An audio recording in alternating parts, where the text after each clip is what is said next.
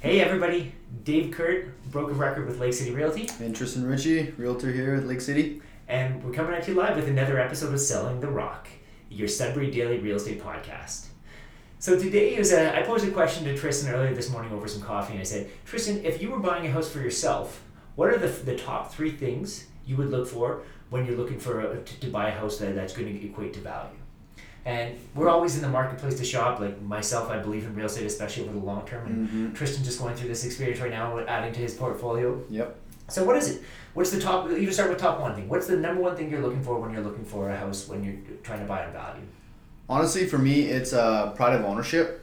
Pride of ownership. I Right? think that's my number one. So I've had experiences buying older homes as rentals, and I don't want those headaches that pop up randomly. Obviously, you always get some when you're buying any type of property, home or rental property. But the peace of mind that I get is what's worth it for me, and I think a lot of people notice that when they're going through a home.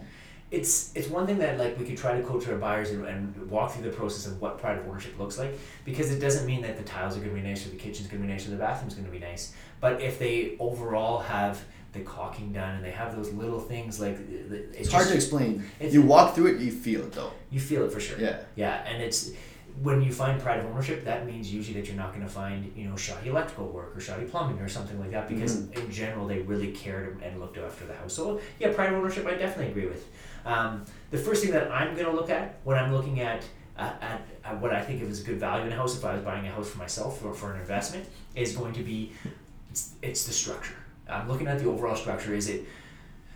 I'm not an engineer, I'm not a home inspector, I'm not even a contractor, but I've bought enough houses and I've done enough work to places where I'm looking to see, does it look like they've taken out low beams? Does it look like does the grading look like it's too high versus where the rim joist is outside? Because that's something that could end up with being water damage or just the poor grading or poor drainage around the property. Is it the lowest lying house in the neighbors? So that means that it's going to build up in the spring runoff and things like that. That's what I'm thinking about with structure. I'm thinking about also layout and the size of the house, because I want to when I'm looking for good value, I want to buy the cheaper house on the block, that kind of thing. So is it because it's 600 square feet and the neighbors are all 1,000 square feet, or is it 1,500 square feet and it's got some potential? So again, knowing for a fact that I'm not an engineer or a contractor, but I've done enough work, I'm taking that overall look at structure and just saying, am I happy with what I'm seeing here?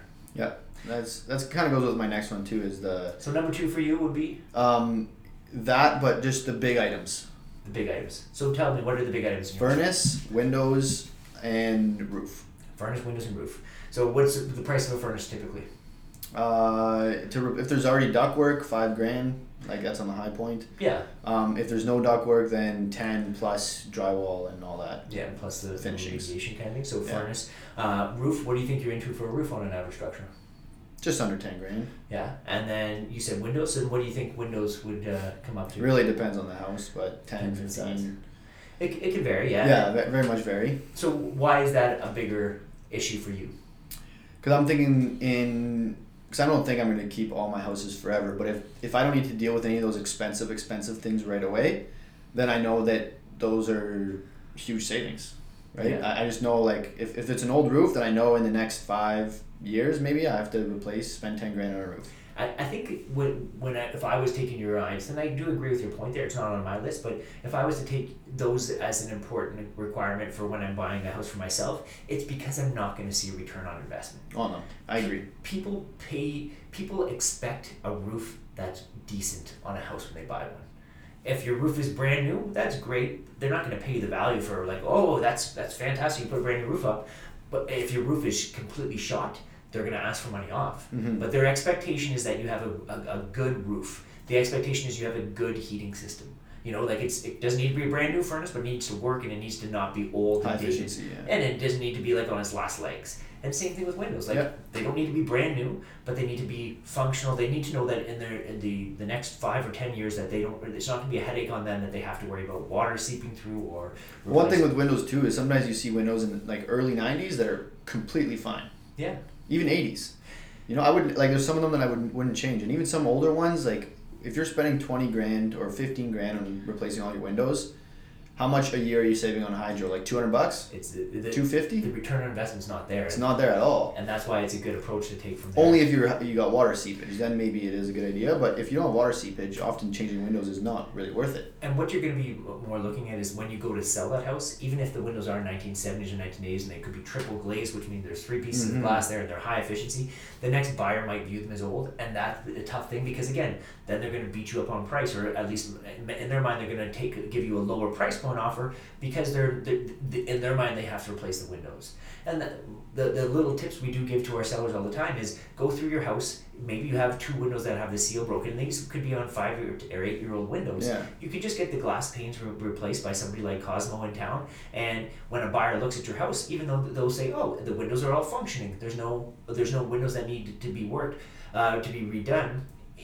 And you might have spent $300 or $400 to have that one pane of glass removed, as opposed to changing the windows in the entire house. And even I was talking to one of the inspectors, he said the R value between old windows and new windows is like so minimal. Yeah. It's like 2.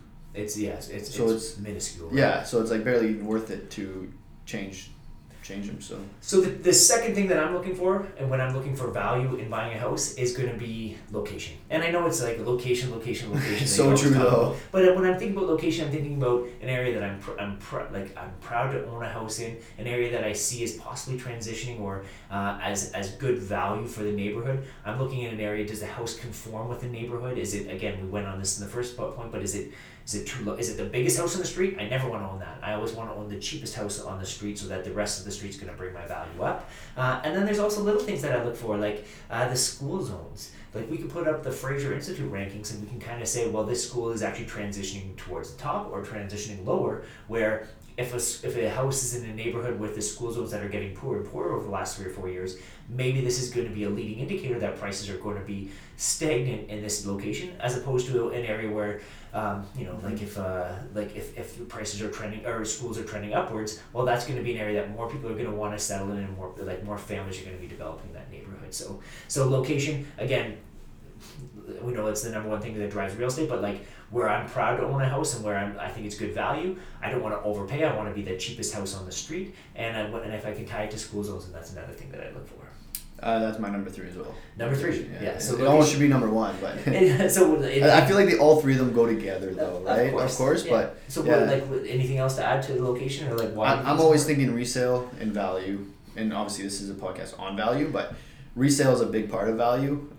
It's not only for how much you can sell it for, but it's being able to get rid of it or liquidate fast as well, because we're investors, right? So if we need that money for something else, then we know that it's in a location that's desirable. And often the inflation is higher in those areas. Well, it is higher in those areas. We always, I remember hearing about people going down in Detroit and buying houses for $10,000 and that kind of thing, and it's amazing. But at the end of the day, you have to have your exit plan, and by putting location upwards on your value in your ranking system when thinking about value, you know that you're going to have not just your purchase strategy to get in, but your exit strategy to get out as well. So that's a good one for me. Number 3 would be it's looking at the history of the listing. So we find on our team that we get the best deals on places that have been in the market longer. Mm-hmm. So, but days on market on itself is not a kind of an indicator of good value. Days on market can combine with price reductions. If a place has been listed for 100 days at the same price, usually that's not a motivated seller. It's a seller that's saying, I'm out there testing the waters, I think my house is worth this, and if I can't get it, great.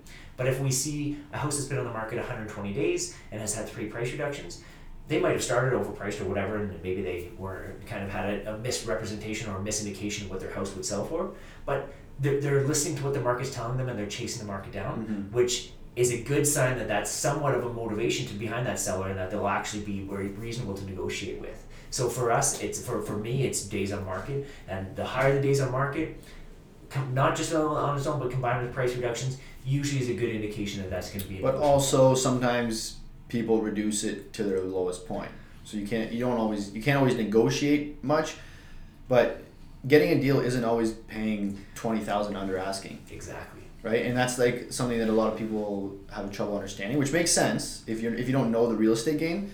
But sometimes you can pay $10,000 over asking and still get a good deal. Of course, if if the price compared to what it should be selling at is $20,000 difference and you're paying $10,000 over, it's still a great deal there.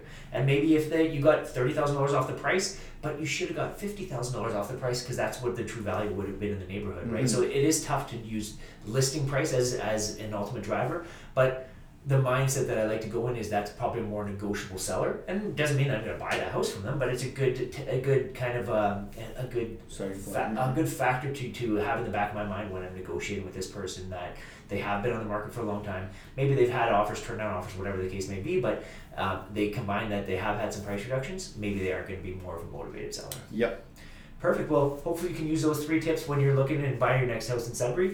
And by all means, if you want to help, feel free to reach out to the team, Tristan directly, myself through our website, or directly as well, and we'd be happy to help you out through the process as well. So thanks for listening. If you could like, subscribe, and comment, it really means a lot to us, and so we can keep making this great content. Hopefully you guys enjoy it too. Spread the word, guys. Spread the word. Yeah. Good news for Sudbury. Okay. Talk to you guys later, guys.